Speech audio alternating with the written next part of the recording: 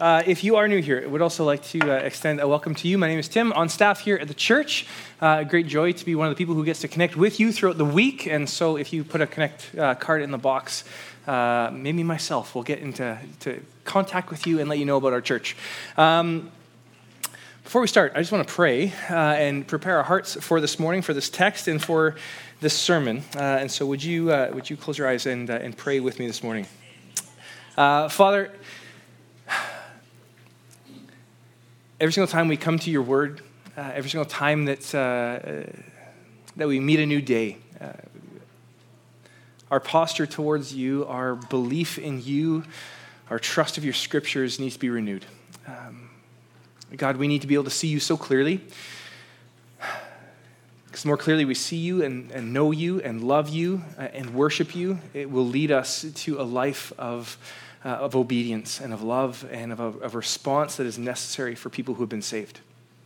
And so, God, I pray this morning that our hearts would be stirred to see you anew. God, where there are areas of our life where we aren't seeing you properly or relating to you or treating you the way you deserve, God, I pray that you would convict us and that our hearts would see who you really are and that we would live differently because of it. So God, help us now as we come to this text. Would our eyes be opened? Would our hearts be ready to hear what you have to say? And would we be willing, God, to have our hearts changed, our lives changed, our actions changed because of it? And so God, we pray that you bless this time. We pray this in your name, Jesus. Amen. If you got your Bibles, Luke chapter 20, verses 27 to 40 is where we're going to be this morning. As I was studying and looking at this passage, one thing that kind of stood out to me is this passage has a great literary device that Luke shows off a little bit. But it's also used in arguments. And really what it is it's called the red herring fallacy. I don't know if you know what this is. Maybe you've heard of it before or used it incorrectly like I used to until this week when I Googled it properly. And anyways, the red herring fallacy is basically this. There's a point that somebody's trying to make in an argument, and a red herring is something that goes across in a completely different direction to try and change the conversation, to try and throw you off the trail that you were going on originally. It's used in movies all the time where a character shows up and you suddenly see this person and you think, well, that's the bad guy. Like, that's the person because they do something, say something, right? It's a red herring to throw you off what's really going on. And because I read too much about this, I thought you should also know where this whole thing comes from. So there is no such animal called a red herring. There is just something called a herring. It's a fish, if you didn't know that. And it becomes a red herring when it's cured. Really impressive, right? What happens, though, when it gets cured is that it starts to stink really badly. And so besides being a life-saving thing for people who needed food on trips and all that kind of stuff, the red herring actually became useful for preparing hunting animals. And so when they were training horses and dogs, they would use red herring because they smelled so poorly. If you like herring, because they're so pungent, I guess. But they would use red herring to try and throw the animals off the scent. And so that when they're training these animals, they would put them on the scent that they were trying to go after, a fox or a hare. And as they were following it, they would rub the red herring across the path to try and confuse the animal, to try and teach it, stop going after the red herring and stay on the right track. Because when you're hunting an animal, you want to make sure that you get that animal. You're not trying to find any animal, right? Well, this was common knowledge, kind of from the 1500s and up. But in 1802, a man named William Cobbett, he saw this red herring effect actually in the press, in the media, in the papers. And he called them out. What he saw was that the papers were focusing on Napoleon and his supposed defeat to the detriment of actually talking about what was really happening in Britain at the time. And so he called them out and said, you're using a red herring to throw off the people and confuse them from the real issues that matter for them. Now, the reason I've said all this isn't because you need to know about this for say, but because our passage, this is what happens. See, in our passage, we meet the Sadducees, the kind of the final boss that Jesus has to go against from these different groups at the Sanhedrin, the scribes and the Pharisees, and now the Sadducees. They're going to try to trip him up with a question devised in such a way that Jesus has to either agree with them or disagree with Moses. When you first read this passage, you might think, oh, it's about marriage, or oh, it's about resurrection. But at the end of the day, the point of the passage is to get Jesus to disagree and disobey Moses. And if they can get Jesus to disagree and disobey Moses, they can write him off as a heretic. They can get rid of him, and he can be done with his ministry. That's the goal of the Sadducees. That's the goal of our passage. And so what I want us to see today is something really, really clear in our passage. It's basically this. Our posture towards God, and what we're going to see is the Sadducees' posture towards God, determines the age that we're living for, determines what we're living for, determines what we do. I don't want us to get confused with the end goal. The end goal for today is to clearly see God as being the one that we look to and that we trust and that we obey, and that he is the one that changes the way that we live. Marriage, this life, and the life to come are things that help us understand that more fully. So grab your Bibles, look at chapter 20, verses 27 all the way down to 40, and read it with me. There came to him some Sadducees, those who deny that there's a resurrection. They asked him a question saying, "Teacher, Moses wrote for us that if a man's brother dies, having a wife but no children, the man must take the widow and raise up offspring for his brother. Now there were 7 brothers. The first took a wife and died without children, and the second and the third took her, and likewise all 7 left no children and died. Afterwards the woman also died. In the resurrection, therefore, whose wife will the woman be? For the 7 had her as wife." And Jesus said to them, "The sons of this age marry and are given to marriage, or are given in marriage. But those who are considered worthy to attain to the age and to the resurrection from the dead neither marry nor are given in marriage. For they cannot die anymore, because they are equal to angels and are sons of God, being sons of the resurrection. But that the dead are raised, even Moses showed in the passage about the bush, where he calls the Lord the God of Abraham, the God of Isaac, and the God of Jacob. Now he's not the God of the dead, but of the living, for all live to him." Then some of the scribes answered, "Teacher, you've spoken well," for they no longer dared to ask him any questions. Here's the shape of the passage that we're going to try to do. We're going to try to explain the passage, explain the people, explain the question, and then at the end, I want to apply it. And I want to ask the questions. What is our posture to God? What is our posture to Scripture? And what is our posture to this world? The point of this is to say, who are we living to? Who are we living for? And what is our hope? So, first off, I'm going to tell you a little bit about the Sadducees. I'm sure this is what you were hoping to learn about today. The Sadducees, a little bit of background. These were a group of people, like I said, part of the Sanhedrin. So the Sanhedrin is this group of men who were charged with ruling Jerusalem, basically. They were in charge of keeping people in order, of making sure that the Romans didn't have to come in and wipe everything out. The Sadducees, though, were unique. They were the largest of the ruling class, so they had the most seats. They were the most powerful. And one of the reasons that they were most powerful is because they were descendants from the line of Levi, the priestly line. But more than just that, they were of the line of Zadok. If you love your Old Testament history, Zadok was the priest who was over the temple during the time of King David. When King David's son Absalom tried to kill him and take the throne, Zadok was faithful both to God and to David. Now, over the years, the line of Zadok was a line that proved itself to be faithful, proved itself to serve God and love God. At one time, in fact, they were the only priestly line from the Levitical group of men that were actually able to serve in the temple, and that's how we get to today with their seats in the Sanhedrin. Back in Ezekiel 40, 46, and then Ezekiel 44, 15, this is what God tells the people about the priests of Zadok. So the sons of Zadok, Ezekiel 40, says, "Who alone among the sons of Levi may come near to the Lord to minister to me." There would have been lots of sons, there would have been lots in this tribe, but Zadok is the one who alone is able to come before God and minister to him in the temple. And then in Ezekiel 44:15, "But the Levitical priests, the sons of Zadok, who kept the charge of my sanctuary, when the people of Israel went astray from me, shall come near to me to minister to me. And they shall stand before me to offer me the fat and the blood, declares the Lord God." Basically what this means is they had a complete and utter lock, a stranglehold on the temple and on leadership. There's nobody else. There's no other priestly line. There's no other group of people. There's nobody else. This is all there is.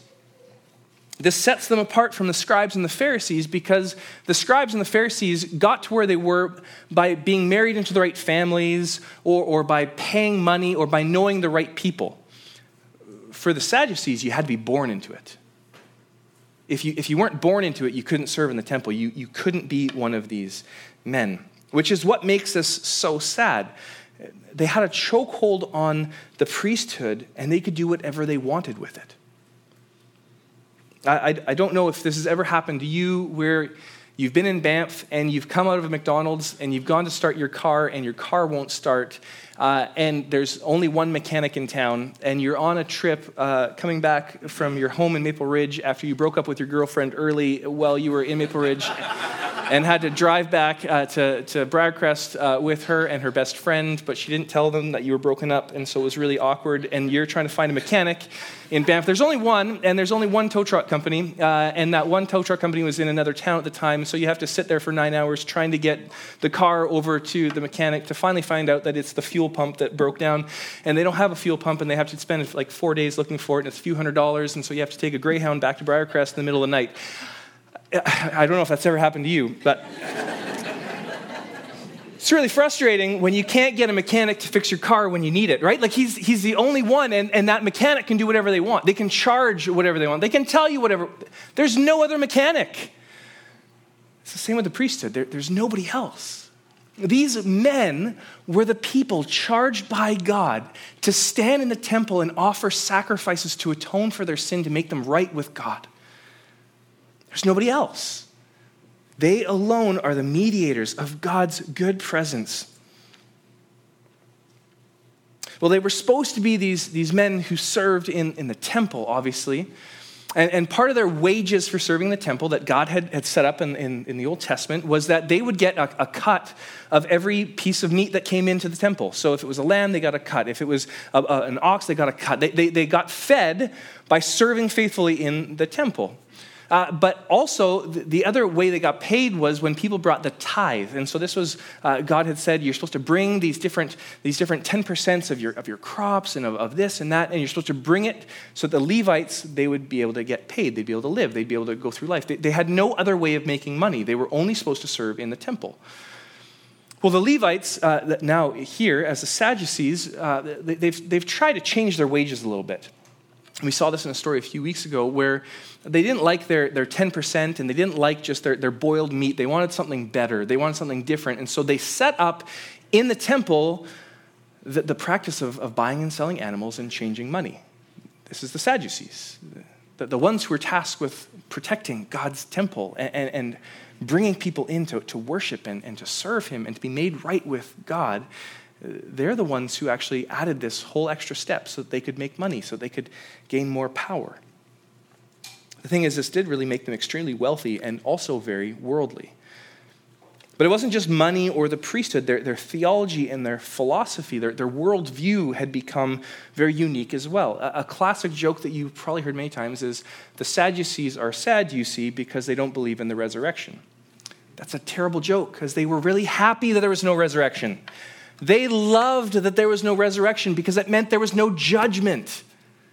They didn't have to worry about what God was going to do to them when they died. They just get to enjoy everything right here, right now. Which totally makes sense why they would live the way that they would live, why they would set up the temple the way they set up. We might as well get whatever we can, as much as we can, and enjoy it all right now.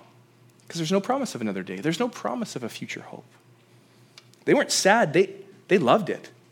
And it made them materialists, people who became people who lived for this world. They didn't just reject the resurrection, though. They also rejected the notion that God intervened in the affairs of men at all, which is crazy. This group of rich men filled with privilege, tied to the world and everything, they were trying to just enjoy it all now. Kent Hughes, somebody who writes commentaries, put it this way: they were a tight circle of mean-spirited religious aristocrats, insular, patrician, heartless, philosophical materialists. Josephus, a Jewish historian, called them more heartless than any other of the Jews. You're starting to get the feeling, I hope, that these men, they would have made really good Disney movie villains, right? Like the Cruella de Vil's, who look forward to just getting everything they can, however they can get it, for their own enjoyment right now. And it's heartbreaking to see this because the role that they fulfilled, the role that they sat in, was so important for God's people. They're the only ones who can offer the sacrifices necessary for the atonement of sin. The position that they had as temple leaders, as religious leaders, even as political leaders, meant that Jesus was an utter threat. When he turned over the temple tables and cast out the moneylenders and the animals, it was a threat to their finances. When he started teaching about the resurrection and this new life, it was a threat to judgment to come. When he starts drawing this crowd of people, this excitement around this new king, it was a threat to their little kingdom. Because if they failed to keep the peace, Rome would come in and everything that they had would be lost. And if all you have is right here, right now to make you happy, you have to protect it at all costs. Even if it means killing the Son of God. And so these men, they come to Jesus and they put before him their red herring question. These men are looking to maintain control of this present age. And so what is their question? Well, they propose a question so illogical that there should be no rational answer to it. They're trying to show the ridiculousness of the resurrection because of what the law of Moses says. They're trying to create an opportunity, like I said at the beginning, where Jesus is going to disagree and therefore disobey Moses, and he can be written off as a heretic, and he can be killed. So they ask the question. Look at verse 27 to 33. Then came to him some Sadducees, those who deny that there's a resurrection, and they asked him a question, saying, "Teacher, Moses wrote for us that if a man's brother dies, having a wife but no children, the man must take the widow and raise up offspring for his brother. Now there are 7 brothers. The first took a wife and died without children, and the second and the third took her, and likewise all 7 left no children and died. Afterwards the woman also died. In the resurrection, therefore, whose wife will the woman be? For the 7 had her as wife." Like I said, they're trying to ask a question so crazy that there should be no way to answer it without looking either silly or going against what the law had said. So the law that the Sadducees are trying to point to comes from Deuteronomy 25, 5-6, which says this: "If brothers dwell together, and one of them dies and he has no son, the wife of the dead man shall not be married outside the family to a stranger. Her husband's brother shall go into her and take her as a wife and perform the duty of a husband's brother to her.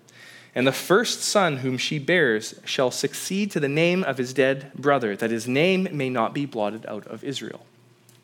The goal of this command, the goal of this law, this provision, was that they didn't want family lines, family trees to be wiped out. They wanted to make sure that there was this development, this growth, that family wealth, that family name, that family property would be passed on appropriately. That there wouldn't be sudden ends to family lines. It was about posterity. And this wasn't just a situation that never needed to be thought through. In fact, in Jesus' own family lineage, there's 2 times where we see this happen. You can read about them in depth, but the first happens in Genesis 38, where Judah, one of the 12 patriarchs' sons, he has 3 sons himself. His first son gets a wife named Tamar. He's a wicked son, and God puts him to death. Now, Judah says to his younger brother, "Go and take this wife and get a son for your brother," and doesn't want to do it. He doesn't fulfill the role that he's supposed to fulfill, and instead, he also is wicked. And there's many reasons why. The main one is wealth. Well, family wealth split 3 ways is a lot less than split 2 ways. And the first son got a double portion. So if I don't give my older brother a son, I'll become the first son, I'll get a double portion, and there's less of it to split. Well, the third son is supposed to go in then and take the wife, Tamar, and have a son. But Judah, the father, gets a little scared. He thinks that maybe the problem is that Tamar is cursed, or something's wrong with Tamar, that my sons keep dying. The whole story shows the faithfulness of God through the sinfulness of man, and it's wonderful. Genesis 38, go and read it yourself. But we see that God fulfills his promises through even this. But it also shows up in the story of Ruth and Boaz in the book of Ruth, where Ruth is married, her husband dies, the brother actually dies, they come back into Israel, and they're trying to figure out what to do. They find out that this man named Boaz is somebody who can redeem her and fulfill this duty that the brother was supposed to do. And from that line, we get King David. The point being, this isn't some far-off question that nobody's ever had to think through. They're just trying to make it as complex and weird as possible to make it sound really dumb. The other thing that's actually really interesting about this, and I just thought about it this week as I was looking at this, the reason that this line of Zadok, the Sadducees are here, there's probably many times, actually, that Levirate marriage was used to keep their line intact. The sons of Zadok, they were the only tribe that could actually drag a line back to Zadok. They're the only ones who could have a family tree intact during the exile. They probably actually benefited from this very law themselves. But it's not just about the marriage thing. The other is trying to make it absurd about eternal life. See, the belief of the day was that eternal life, this next life to come, if you did get it, was just an extension of the good things that you had here. So it was just like normal life, but just better. So it was this plus a little bit. And if that's the case, then it makes sense. Marriage and sex, finances, jobs, family lines, all that stuff would continue to go in this new age. The question makes sense then, because 7 brothers having a single wife can't happen. Again, that breaks another law of Moses. Leviticus 18:16 says, "You shall not uncover the nakedness of your brother's wife." It's your brother's nakedness. The point being, you can't share one wife between 7 brothers. But divorce also isn't a thing permitted. And so what are we going to do, Jesus? Clearly, there's no good answer to this. That's why eternal life, this newness of life, can't be real. But here's the thing. Jesus isn't concerned about what their trick question is. And he's not concerned about what they're saying. What he points to is how foolish their question really is. What he does is actually shows how little they understand and know about the law. And he's going to show them that he has perfect knowledge and understanding of the heart and the purpose of the law, not just the letter of it. And so read with me, verses 34 to 38. And Jesus said to them, "The sons of this age marry and are given in marriage, but those who are considered worthy to attain to that age and to the resurrection from the dead neither marry nor are given in marriage, for they cannot die anymore, because they're equal to angels and are sons of God, being sons of the resurrection. But that the dead are raised, even Moses showed in the passage about the bush where he calls the Lord the God of Abraham and the God of Isaac and the God of Jacob. Now he is not the God of the dead, but the God of the living, for all live to him." He starts off by not attacking whether or not there is resurrection, but the difference in and the better age to come. How much further in terms of experience we will have of God and of eternity compared to what we have now. See, he says in this age, people are concerned about things like money and marriage, wealth, family, jobs, success. What he's doing is laying bare the hearts and the desires of the Sadducees. So the question they ask about the law that they point to is concern about wealth, passing it on, purity, and sexual relationships in life now. It's about how can I enjoy life most right now? And I can understand if you're reading this passage and you see Jesus say something like, "The sons of this age marry and are given in marriage, but those considered worthy to attain to the age and to the resurrection from the dead neither marry nor are given to marriage," your heart might skip a beat. If you have a good marriage you just got married, you're hoping to get married, you might think, well, am I not going to be missing out on something in eternity? Is there some shortfall that I'm going to have if I don't get married? I just want to say that the truth that Jesus is trying to show is how much better eternity will be than the shadow of things that we have now. Marriage is supposed to be a pointer to something greater. The marriage that we have now is supposed to point to the unity that we're going to have with God perfectly in eternity, which is far better than any good relationship, great relationship now. What he's going to point to in so many ways is that the experiences of eternity far outweigh anything that we could hold onto and grasp onto right now, which is why the rejection of sin is so good, because there's something better that we'll experience than sin, than temporary fulfillment and joy right now. See, where Jesus is concerned is about the preparation for the life to come. There's going to be a clear delineation, a change of types with the removal of sin and these broken bodies to the perfection of being God's sons, God's children, sons of the resurrection. And he uses three terms in concert to bring it to a kind of a crescendo, his point. Verse 36 says, we'll be equal to angels, sons of God, and sons of the resurrection. By comparing us now to angels, Jesus is revealing something that will be true of us that's not true of us right now. What he's pointing to is that there will be a change in nature, in both beauty and strength, in mind and body. Our minds will be enlarged and able to fully understand and see the spiritual realities that we cannot see right now. There's something better. We'll be faultless, unable to sin, unable to die, unable to be hurt or have pain, which sounds better than any treatment or anything money can buy right now. We'll also, like the picture in Isaiah or in Revelation, be like the angels worshiping around the throne. The thing that we were most fulfilled in doing, we will do for eternity. Perpetually having joy and freedom unknown to us in terms of our knowledge and love and worship of God. Better than anything we can experience today. There's nothing in this world that can hold a candle to the reality of eternity in the fullness of relationship with God, which is what we were created for. That's supposed to be what we rejoice over, thinking of that reality. That's supposed to be what stirs our hearts to reject living for this world and this life now, because there's something far better. This is what Romans 8 tells us all about. And then finally, we have the face-off, where Jesus finally takes Moses and shows what Moses is really saying and what Moses is talking about. It doesn't disobey and doesn't disbelieve and doesn't go against, but helps us understand fully.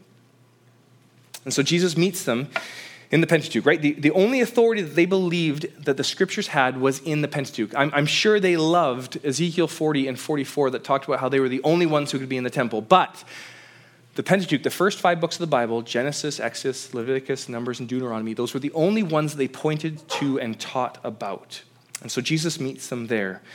And because there's no explicit teaching in the Pentateuch that says there is a resurrection, they thought they had Jesus. That's where they had built their theology from, which is crazy. Because if you have read Genesis to Deuteronomy, the fingerprints of God are all over it. They had built this theology that there was no resurrection and that God did not care in the affairs of man. But everything from the creation account to the fall to taking on Noah and Abraham and Isaac and Jacob, all the way through to Moses and the Red Sea and the plagues and the wilderness wanderings and giving them the law and the tabernacle and all of these things, you would imagine they would say, well, clearly God cares about us. Clearly God is interested in what's going on. So Jesus quotes to them a passage that dismantles both of the arguments, both of the beliefs that they have, that God doesn't care and that there is no resurrection. And he uses one of the most well-known stories from the book of Exodus. Exodus 3, in the burning bush, where Moses is on a mountain and he sees a bush burning but not being burnt up. And he goes over to look at it. And this is what God says to him.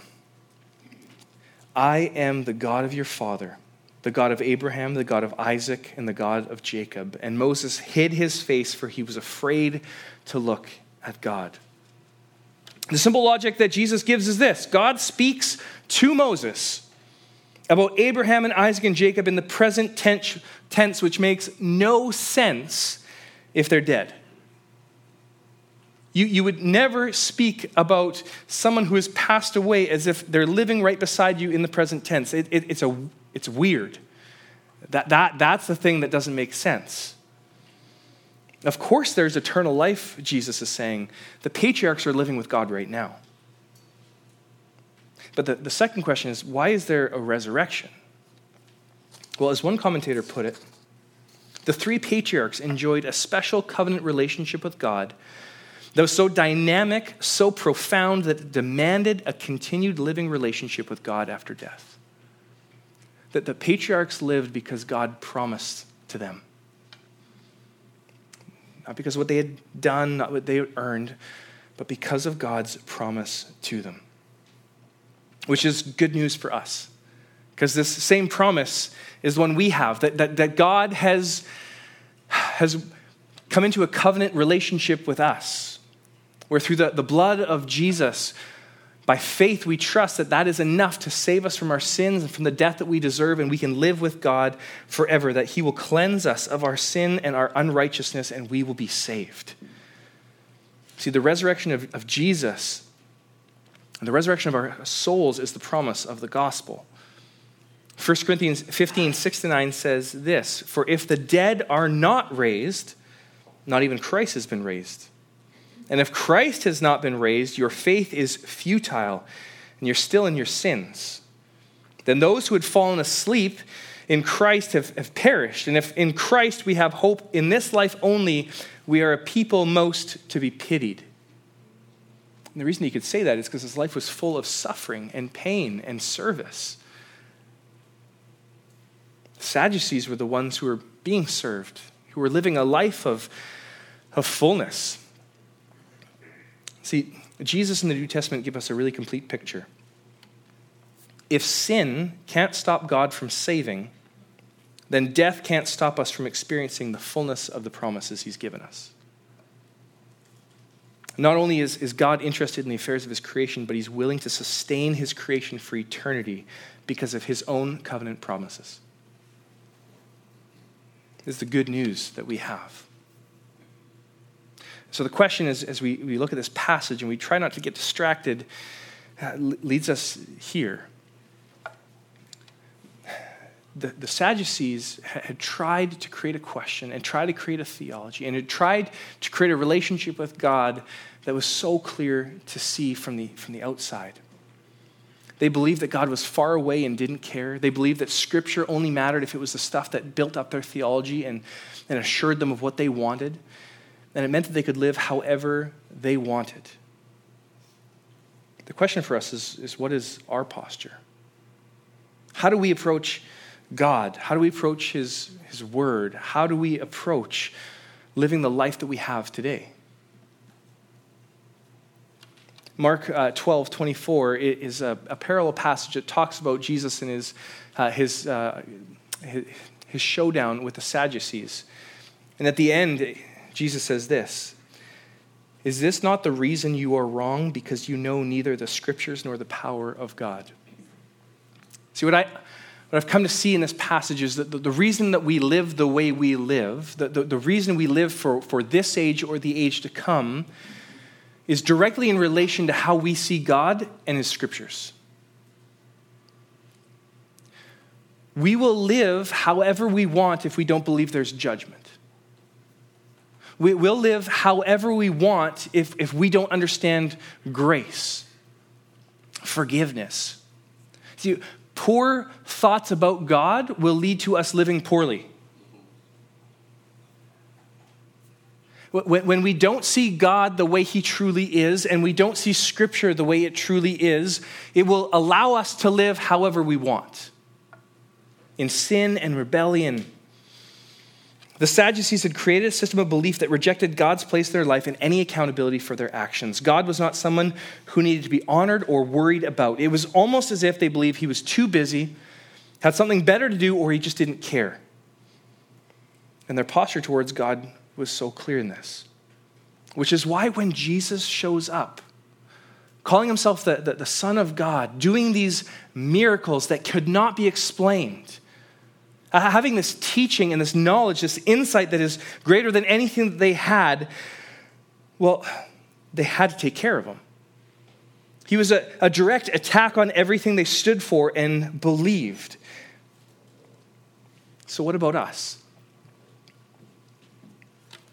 When we look at God, who do we see? Who is God? Is he someone who is worthy to be worshiped with all of our lives?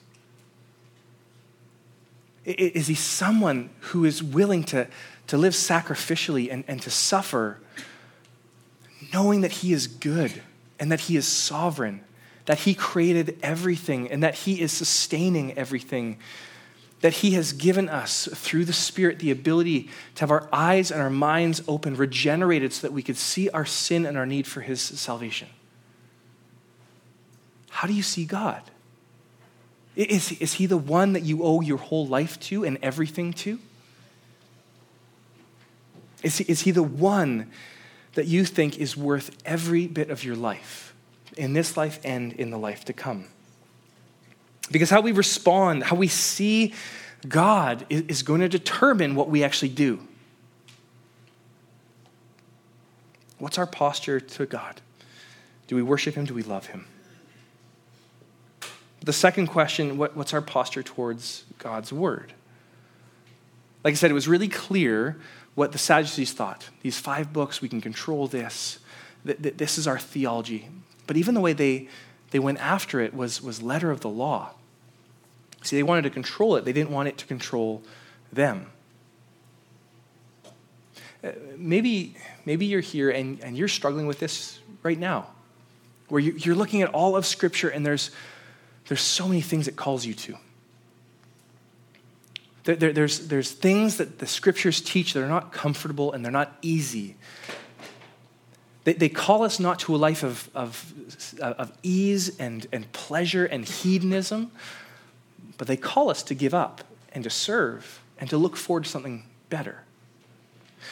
Maybe you're somebody who looks at the Bible and says, well, I'll trust the red letters of Jesus. But everything else, that's harder to trust. Or maybe I'm a New Testament person. Do we come to Scriptures looking for what it says to us, or are we looking for what we want it to say? Are we coming with absurd questions or ideas that maybe we can easily write off that the Bible can't answer? Maybe word for word things that we're looking for. I've heard this from many people. We've been talking about holiness before marriage or in marriage, and they'll point and they'll say, well, there's nothing in the Bible that says exactly what I can or can't do. But the heart, don't you see the heart? Don't you see what God has set up for you that's good? Yeah, but it doesn't say that I can't do this. It doesn't say that I can't push this boundary. Maybe you look at the Bible and you look at the New Testament, you look at the teachings of Jesus, and you say the apparent silence of Jesus on something like homosexuality means that it's open for me. It means that I don't have to look at the heart. It doesn't even have to look at all of Scripture and understand. It just means if Jesus didn't say it, I don't have to follow it, because that's the most important thing, right? Jesus. Or maybe even something like that hits close to home for us is something like tithing. There's no clear percentage. Is it after-tax dollars or pre-tax dollars? Right? Like, what is it? Are you pushing back on the Bible, or maybe large portions of it, because it doesn't have what you're looking for or what you want? That's not what it's there for. It's there for to shape us and to give us a view of who God is and what he has done, the salvation that we can walk in, and the life that we can live because of it. What's our posture towards Scripture? Do we submit and listen and want even more of what God is calling us to, even when it costs us? And then finally, what's our posture towards this world? Again, we see in the Sadducees their lifestyle, the way that they lived, willing to put Jesus to death, willing to send people to entrap, willing to rip people off in the temple of God. They were hedonists, living for the pleasure of the day. There was nothing greater than enjoying today as much as possible. The warning that Jesus gives them is a warning for us too. The sons of this age are worried about this age. But those who are considered worthy to attain to that age and to the resurrection from the dead, they're worried about that. The better things, the things that all of this world point to. Our posture towards God and towards Scripture is going to show up in the way that we live life today. The way that we use our money and our time and our talents, the way that we treat people, the way that we talk. See, Jesus shows us what we should be investing in, where we should be storing up our treasure, what we should be building towards. Towards that thing, that place where there's no death, no mourning, no sadness, no loss, where there will be perfect living in unity with God and his people. There will be a fuller revelation of Jesus and our experience with him that we could ever imagine here. Eternal joy and worship and thanksgiving that will grow forever as we understand and love God more fully. What age are you living for? God has given us many gifts now. He's given us time. He's given us money. He's given us friendships. He's given us marriages. He's given us children and parents. And they're good things. But they're not ultimate. They're pointers. I mean, one of the reasons that eternity is so great is that there is no more death, no more worried about what happens tomorrow. There is full assurance of life with him. What's your posture towards this world and towards the world that is coming? Are we living for today or for eternity? My hope for us today is that we would not get distracted by the red herrings in this world, the things that go across our paths that are leading towards eternal life. That by trusting in Jesus alone, we would be able to ignore those things that draw us away from the eternal life that God has given us. My hope is that we would reject temporary delights and pleasures and trappings, that you would be able to stay locked onto the hope of Jesus, and that you would be like Abraham and Isaac and Jacob, that for them, God is the God not of the dead but of the living, and that can be true for us as well, that all of us can live to him. Would that be our hope? Would that be our hearts today? Would you pray with me to that end? Jesus, God, I thank you for this world, and I thank you for these lives that you've given us, for many of the gifts, of the talents, of the pleasures. You even tell us in 1 Timothy 6 that you've given us all these things to enjoy. That this isn't a bad world, but it's not the world we need to live for. God, I pray that you'd help our hearts to see eternal life, the hope that we can have of what that relationship looks like, of the never-ending enjoyment of you, the fuller joy. And that, God, the more that we are with you, the more we will worship, the more we will be filled with love and satisfaction. And God, I pray that right now we would see that. God, would our eyes be opened to see you so clearly, the type of God you are, the person you are, that we can be in relationship with you now. And that, God, you are better than anything that this world has to offer. God, help us to submit to you, to submit to your word, and to live for the age to come. God, we pray this all in your name. Amen.